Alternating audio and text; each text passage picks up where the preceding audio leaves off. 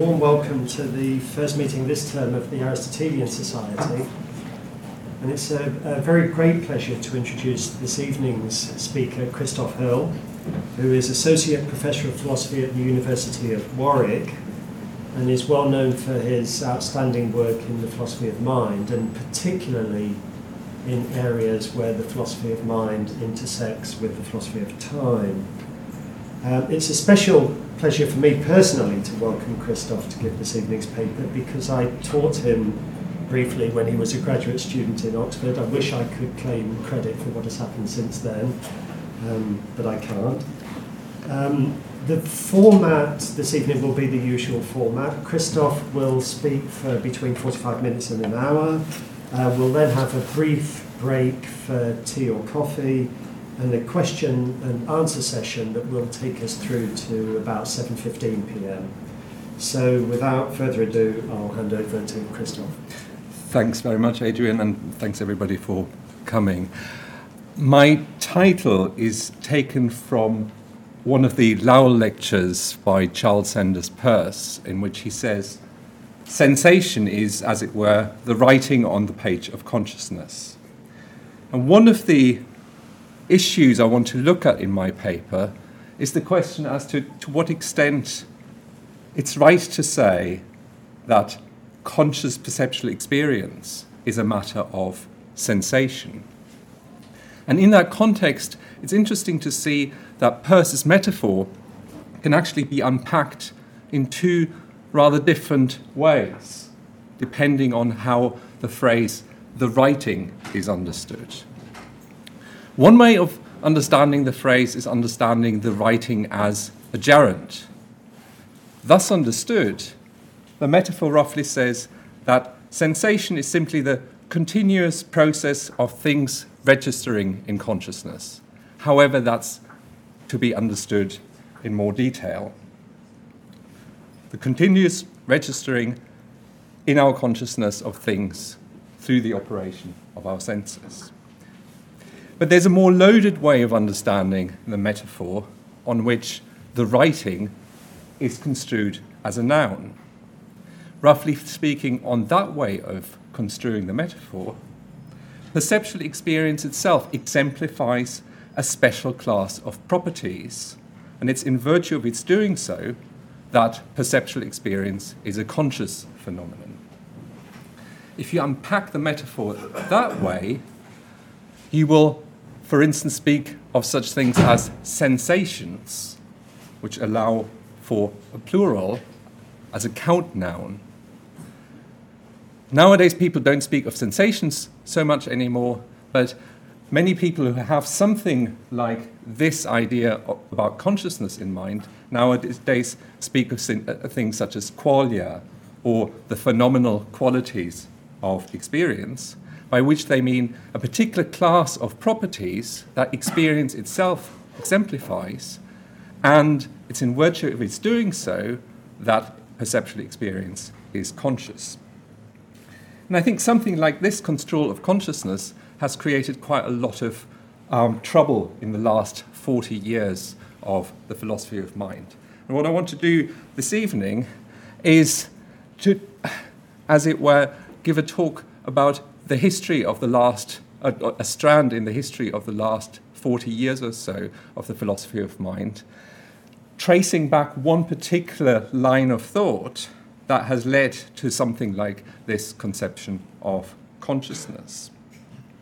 And in particular, what I want to look at is Thomas Nagel's paper, What It Is Like to Be a Bat. And I want to identify in Nagel's paper a particular thought that can be seen to still have influence in the philosophy of mind in promoting this particular way of thinking about what consciousness, what conscious perceptual experience consists in.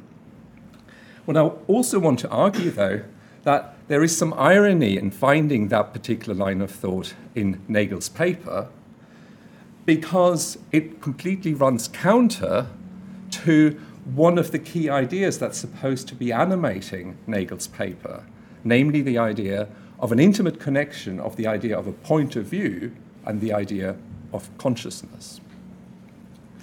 I'll be looking in particular at three key notions that appear in Nagel's paper.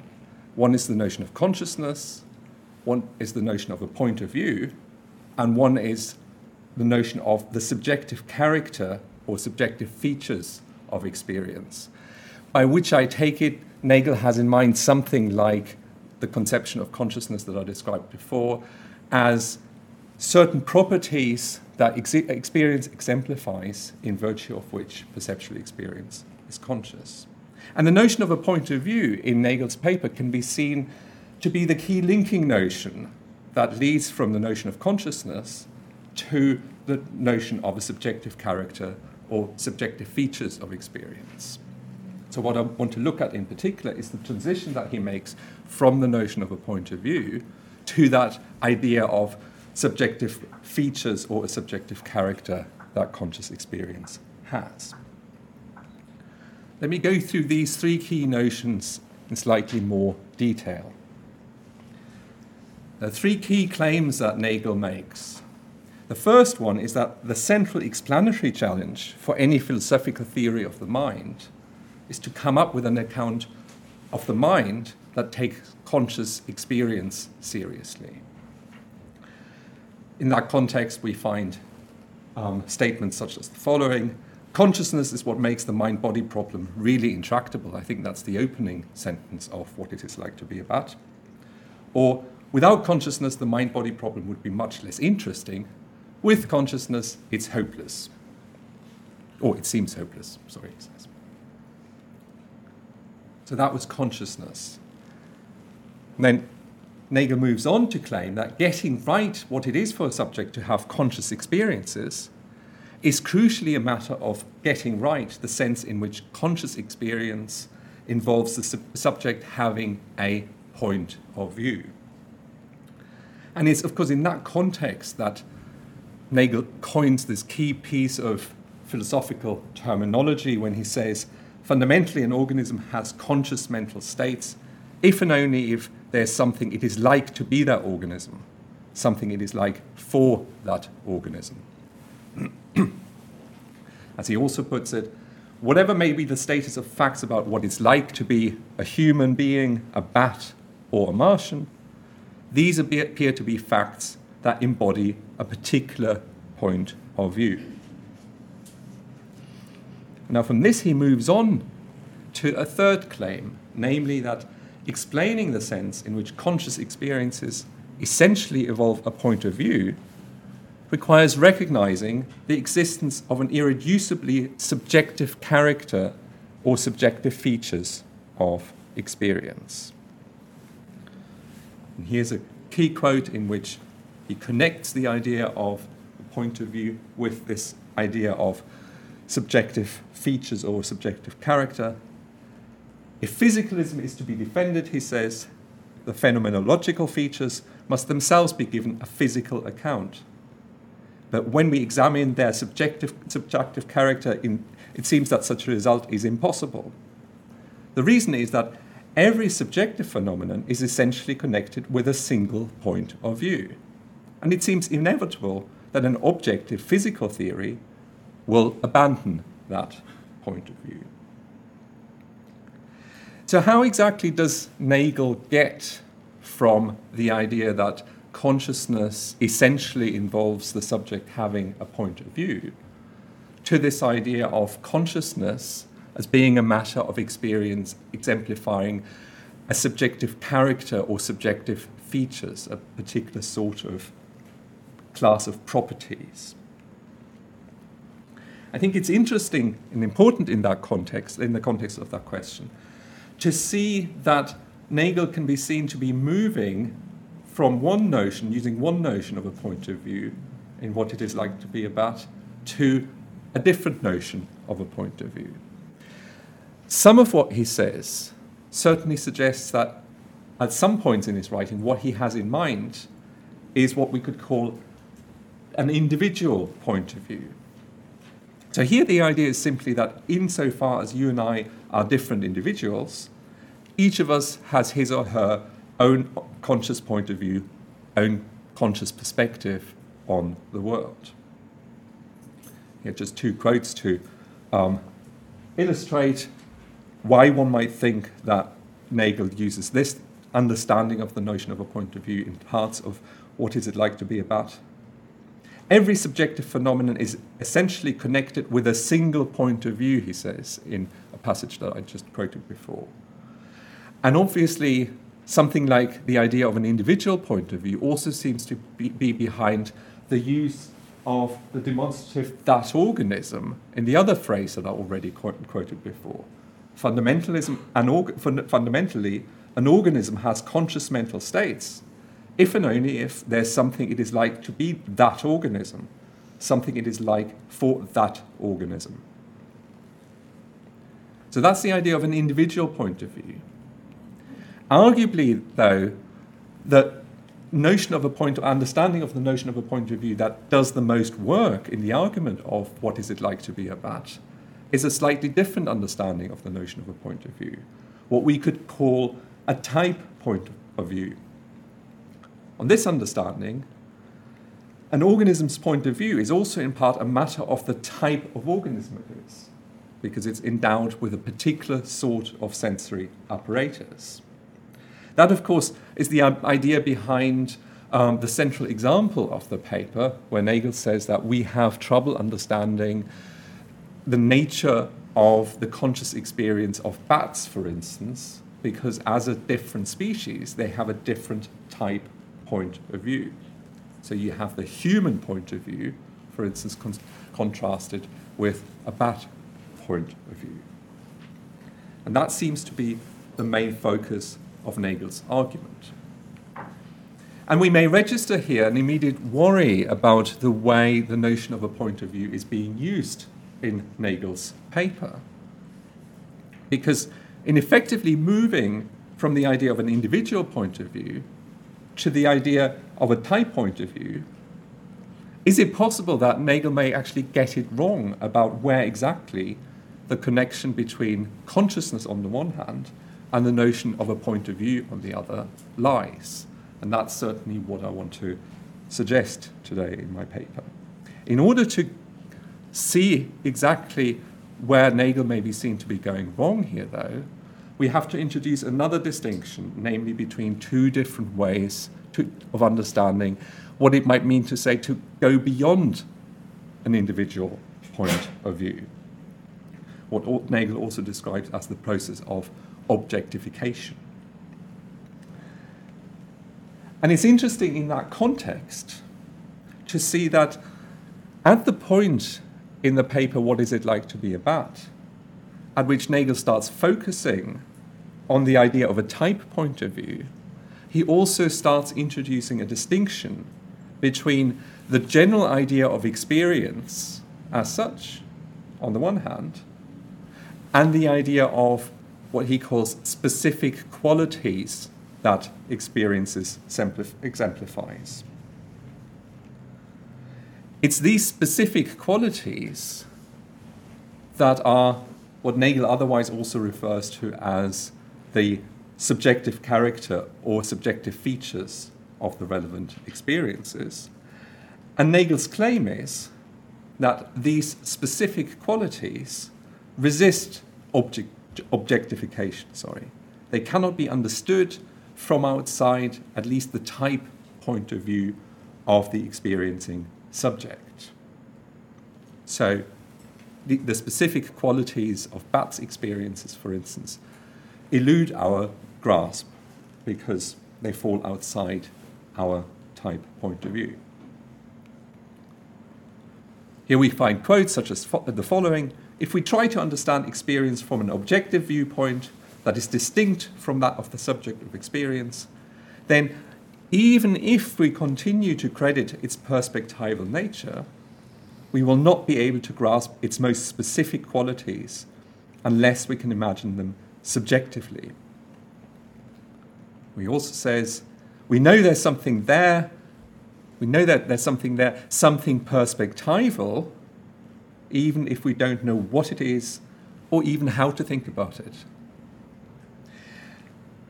And he illustrates claims like this with an example that's, as it were, the inverse of the central example of what is it like to be a bat, not the example of our difficulty of understanding what bats' experiences are like, but rather he imagines some Martians coming to Earth, and they have completely different sensory organs from ours, and they are trying to understand the nature of our experiences. And he says, the structure of those Martians' minds might make it impossible for them to succeed in forming a conception of what it's like to be us.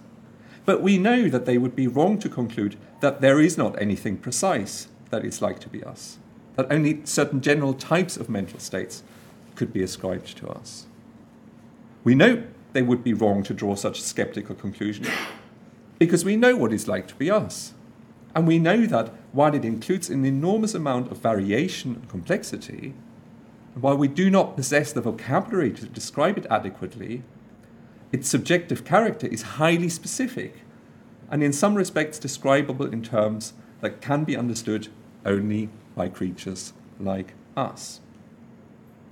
So here the issue is, to what extent is it possible to, as Nagel also calls it, objectify the nature of a creature's of experience, to understand it from out with that creature's own point of view. And Jonathan Dancy, in a critical notice of Nagel's book, The View from Nowhere, entitled On Contemplating One's Nagel, already points out that Nagel can be seen to be operating at different places with two quite different understandings of what it is to objectify the nature of experience. I want to draw the distinction between those two understandings of objectification in a slightly different way from the way Dancy does it. Dancy talks of Hegelian objectification on the one hand and absolute objectification on the other hand. But basically, what I'm going to suggest is heavily inspired by what Dancy says. So on one understanding of objectification, what's involved in objectification, which I will call embedding objectification, we can achieve an objective understanding of an individual's point of view by looking at the particular relations in which that individual stands to certain features of the world, thanks to the particular sorts of sensory organs it's endowed with.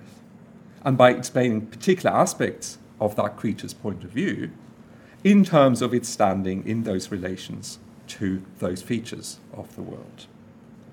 And we can find quotes in Nagel where he seems to have something like this notion of objectification in mind.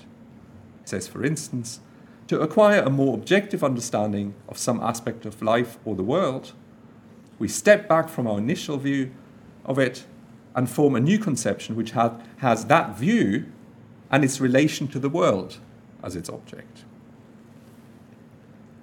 So this is one understanding of objectification, what's involved in trying to understand the nature of experience objectively. But we can also find a quite different understanding of objectification in Nagel, which I will call abstracting objectification. On this view of objectification necessarily leaves something out. There's something about an individual's point of view that necessarily gets lost in moving to a more objective understanding of it, that doesn't depend on occupying that view oneself. Again, two quotes from Nagel which seem to illustrate this quite different understanding of objectification. He says, for instance, there is a real world in which we're contained, and appearances result from our interaction with the rest of that world. We cannot accept those appearances uncritically, but must understand what our own constitution contributes to them. So we have to cannot accept the appearances uncritically. We cannot just understand them in terms of the idea of us being related to certain features out there in the world. So he also says, however often we may try to step outside ourselves, something has to stay behind the lens. So objectification necessarily leaves an aspect of our experience behind. Let me try to go over those two different ways of understanding objectification again by looking again at Nagel's example of the Martian anthropologists. On the embedding conception of objectification, when we first of all think about what it is to come to a more objective understanding of our own experiences, it's not clear why coming to an objective understanding on the embedding conception should leave anything behind, should leave behind an understanding of any particular aspect of our experience. And the same goes when we're trying to understand the nature of the experiences of other creatures with whom we share the same type point of view. Having said that, on the embedding conception, there is still a sense in which Nagel's Martians only gain an incomplete understanding of the nature of our experiences if they don't have the same sensory organs as us. Why is that? Because the features of the environment that we're experientially sensitive to are beyond the Martians' ken. They can't perceive those features because they're not equipped to do so. And insofar as they don't know the features that we are experientially related to, they can only form an incomplete understanding of our point of view. So this was how the Martian story is to be understood in the context of the embedding conception. On the abstracting conception, it's actually the case that objectification necessarily leaves something behind in a far more radical sense. Namely, on that conception, even trying to come to a more objective understanding of our own experiences will necessarily leaving behind their specific qualities, as Nagel calls them. Why is that? On the abstracting conception, those specific qualities are, as Nagel calls it, what our experience, what our constitution contributes to experience. So the thought that we actually find behind the abstracting conception of objectification, the thought that motivates that conception, is actually that we must always leave specific qualities of experience behind in moving to a more objective point of view, because insofar as experience has such specific qualities, we don't perceive the world aright. We don't actually perceive the world as it is. So the thought that really does the work here, in the move to the idea of a subjective character or subjective features of experience, is a denial of common sense realism. It's the thought that because we see the world in a certain way, in which bats, for instance, don't see it, or Martians don't see it, we must be misperceiving it in some respects, because we're psychologically constituted in one way rather than another. It's the idea that we do not perceive the world as it really is, or we do not perceive an aspect of the world as it really is. So what I've tried to identify here is a crucial background assumption that actually does quite a lot of work in Nagel's argument, which is this denial of common sense realism. It's this, I want to suggest, that really lands him with the conception of consciousness in terms of, understood in terms of a subjective character or subjective features that conscious experiences possess, a special class of properties in virtue of which perceptual experience is conscious. As I said at the beginning, though, I think there's also a deep irony in Nagel ending up with this particular conception of consciousness, because it's in fact at odds with his insistence on the importance of the notion of a point of view in understanding consciousness. And I think we can illustrate this irony to some extent by looking at some of the reception history of Nagel's argument, because as I want to suggest, it's the denial of common sense and what follows from it that is really the main legacy of Nagel's paper in the subsequent philosophy of mind, in the subsequent work on consciousness. But in taking that thought to its logical conclusion, philosophers have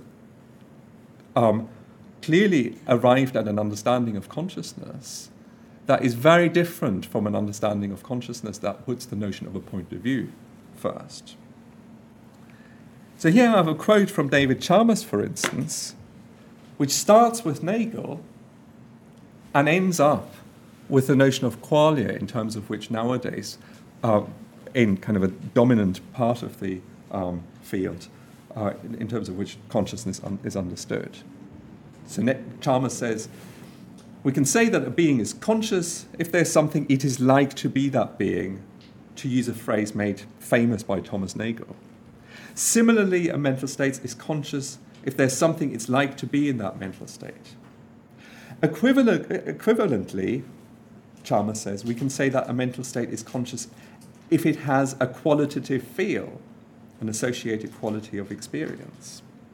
These qualitative fields are also known as phenomenal qualities, or qualia for short.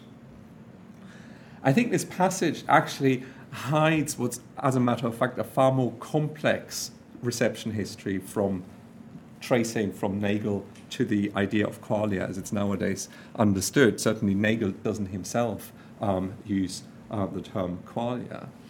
And in particular, I think the notion of qualia can be seen to contrast in a particularly stark way with the idea of consciousness as involving a point of view as Nagel wants to conceive of it, at least in some parts of his paper. So Nagel's denial of common sense realism is really the thing that has left the main legacy in subsequent work in the philosophy of mind and consciousness, in particular in the literature involving the notion of qualia. But as I want to argue, what that literature also illustrates is that pursuing the denial of common sense to its natural conclusion, the conception of consciousness as involving essentially a point of view gets replaced by what I want to argue is quite a different sort of conception. And we can find that quite different sort of conception of consciousness in place, for instance, in the other paper that perhaps can claim to be have a similar sort of influence on the literature on consciousness as What It Is Like to Be a Bat had, and that's Frank Jackson's Epiphenomenal Qualia. And at the center, of course, of that paper is Nagel's famous argument involving, sometimes referred to as the knowledge argument, involving Mary, the brain scientist. Take it, most of you will already know the story. Mary, the brain scientist, has acquired exhaustive knowledge about the workings of the visual system whilst being confined in a black and white room. Now she steps outside the room for the first time and sees, say, a red rose. So she's been in that black and white room, has found out an awful lot about the workings of the visual system and so on and so forth, but has only ever seen the colours black and white. And now she steps outside and sees a red rose. the way Jackson interprets the story, when Mary looks at the rose, she comes to instantiate a particular sort of property, namely a quale, that she's never instantiated before. And as Jackson has it, because that property is a property of a type we can have access to only when we instantiate it ourselves, Mary thereby learns something that no amount of studying brain sciences could have told her, in the black and white room at least.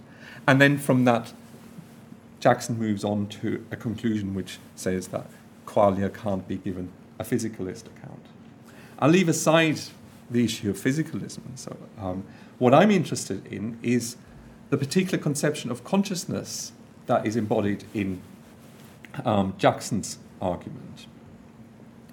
And I think what we find is we can contrast the notion of consciousness as something that essentially involves a point of view with that understanding of consciousness that we find in Jackson, on which consciousness essentially involves properties to which only the subject of experience has a particular form of access.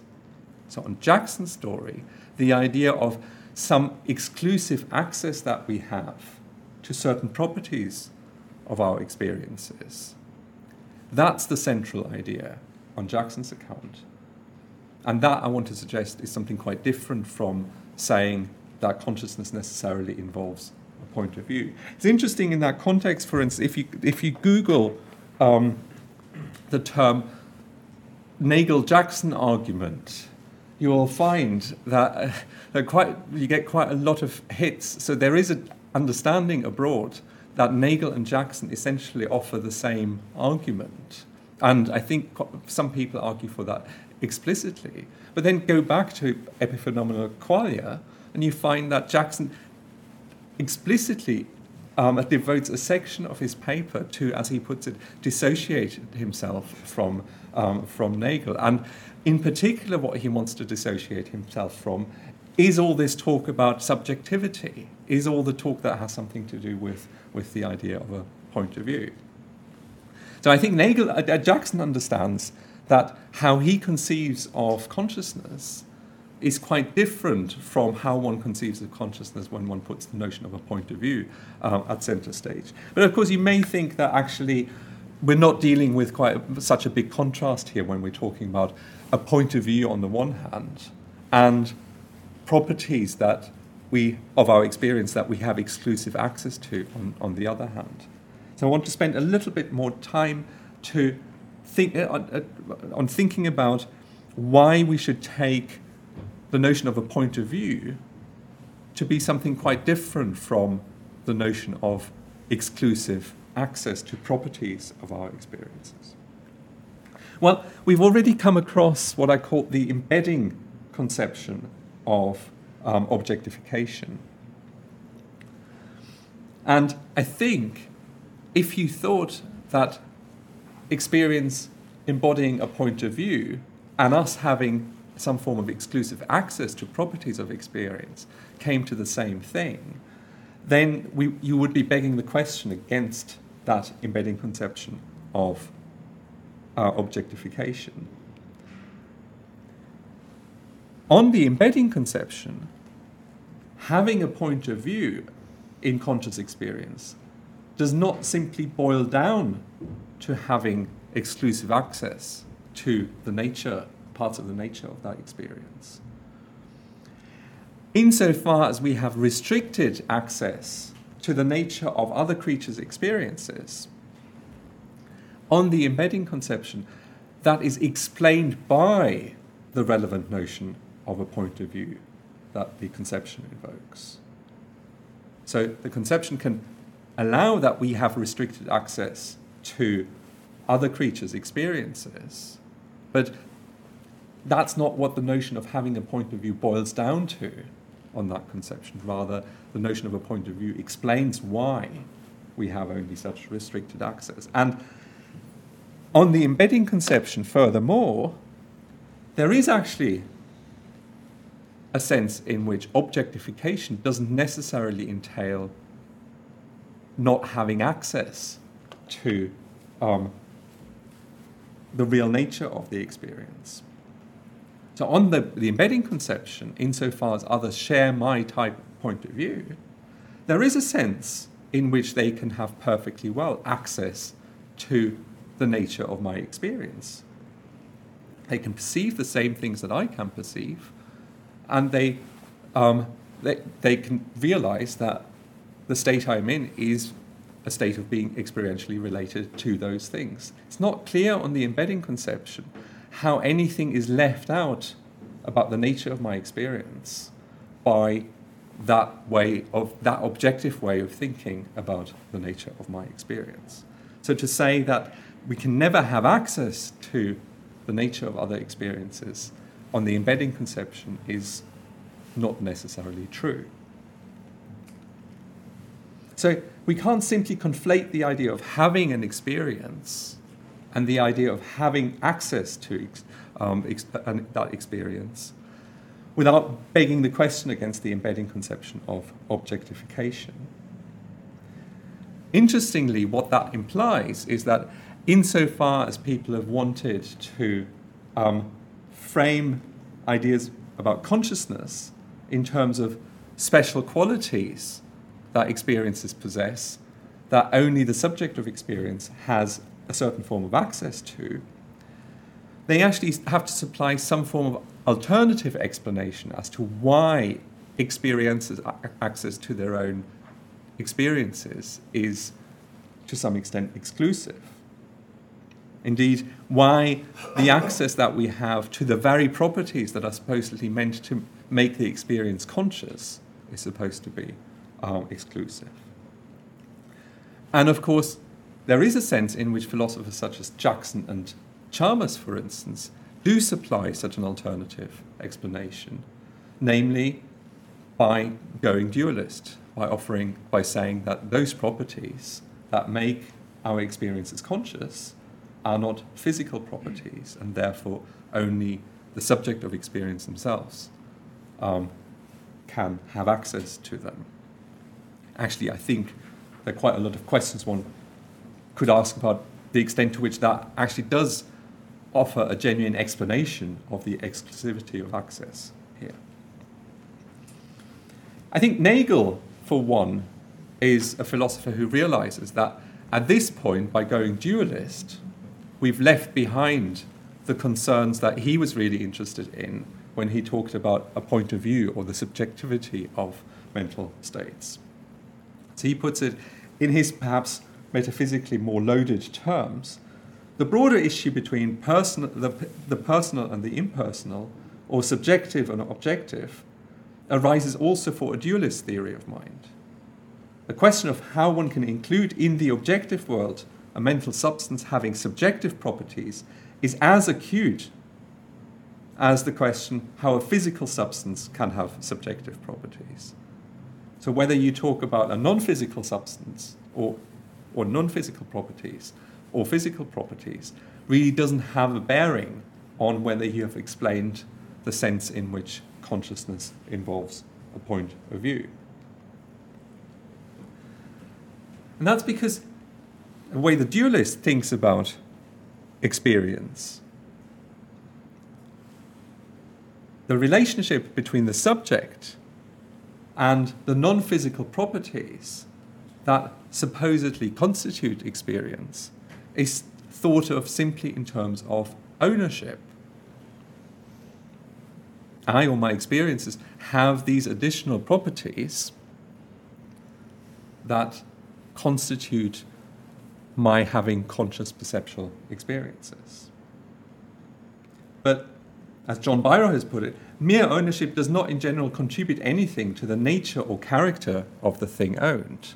Ownership is not what explains the way the subject's point of view contributes to the very nature of her experiences.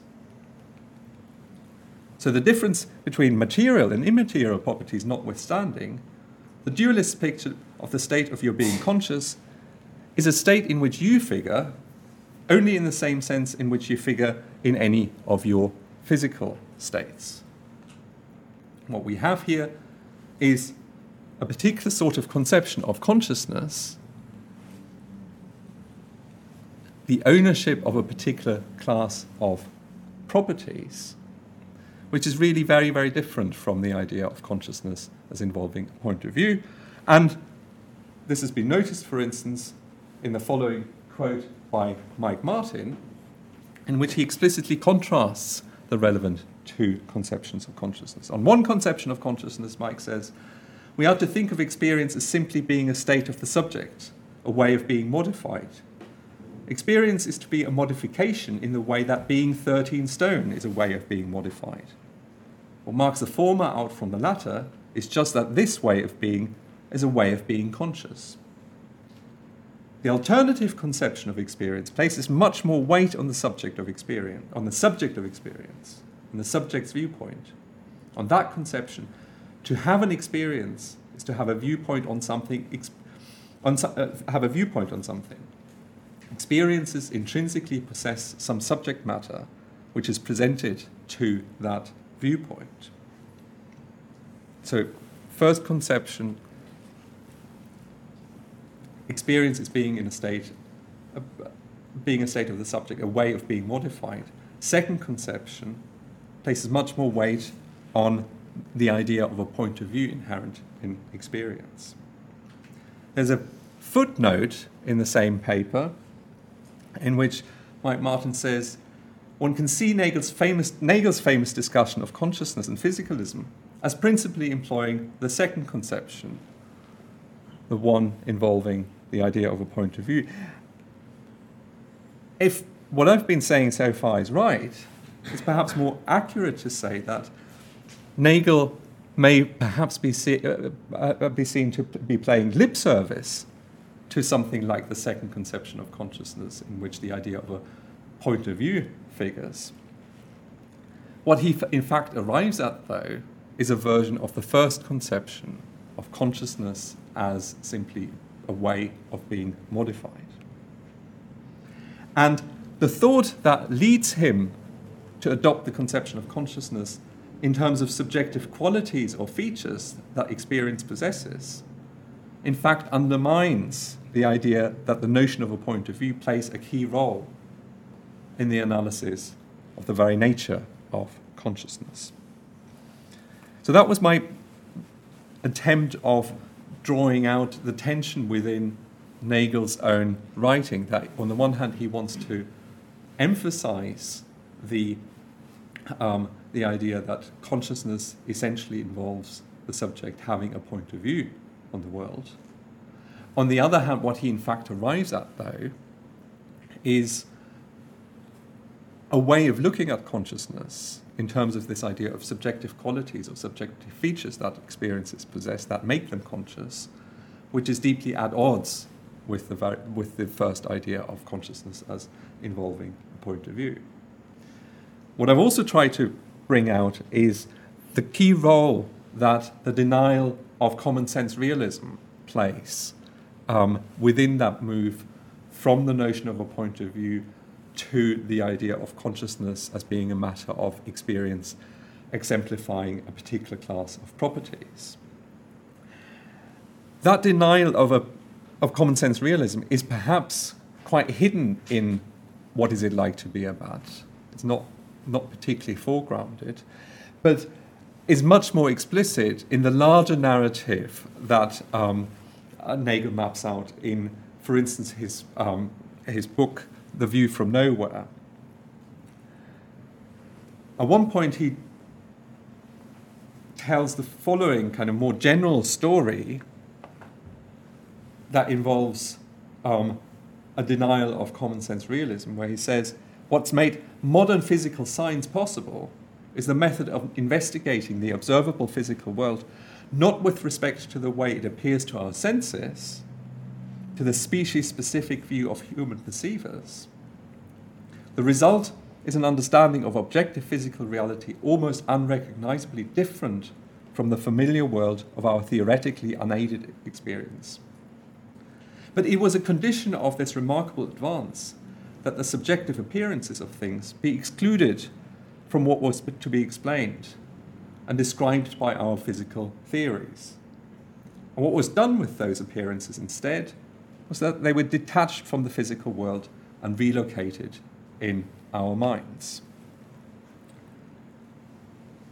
So as far as the larger narrative of making progress towards more objectivity is concerned, Nagel is quite explicit in his denial of common sense realism.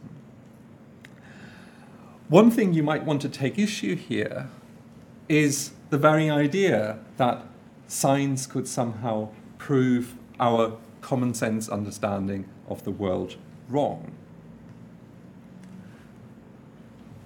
Peter Godfrey Smith, for instance, at one point writes, "If we sever scientific realism from common sense realism, it becomes quite hard to formulate a general claim about how the aim of science is to describe the real world.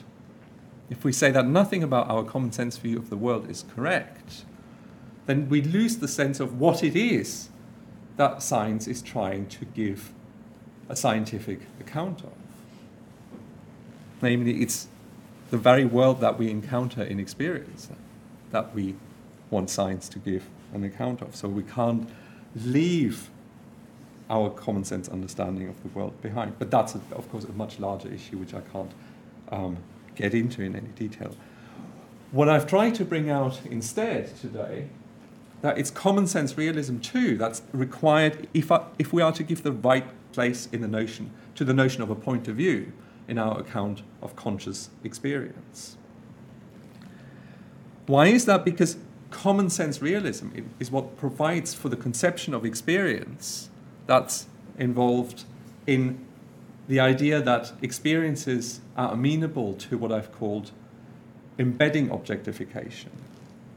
That experience is fundamentally a relation to certain features of one's surroundings, depending on factors such as one's particular spatiotemporal position and one's sensory endowment. That's the conception, the embedding conception of objectification that makes explicit the essential viewpointedness of experience, because it explains how the very nature of each of our experiences depends constitutively on facts, specifically empirical facts, specifically about that subject. So we need common sense realism in order to sustain the embedding conception of objectification. And it's that conception that gives the right place to the notion of a point of view in an account of consciousness, because it explains how the very nature of our experience depends constitutively on particular facts, empirical facts about us. So to conclude, at one point, Nagel writes, that's again coming right back to what is it like to be a bat. It appears unlikely that we will get closer to the real nature of human experience by leaving behind the particularity of our human point of view. What I've tried to suggest is that it's in fact Nagel himself who, in the course of the argument of what is it like to be a bat, leaves behind the particularity of our own point of view. And he does so in two steps, as it were. First, he neglects that the point of view inherent in conscious experience is most fundamentally that of an individual. And instead, he puts the idea of a type perspective or type point of view at the forefront of his considerations. And he leaves behind the particularity of our point of view also in a second way, by construing the idea of a type perspective in terms of specific qualities that our experiences allegedly possess.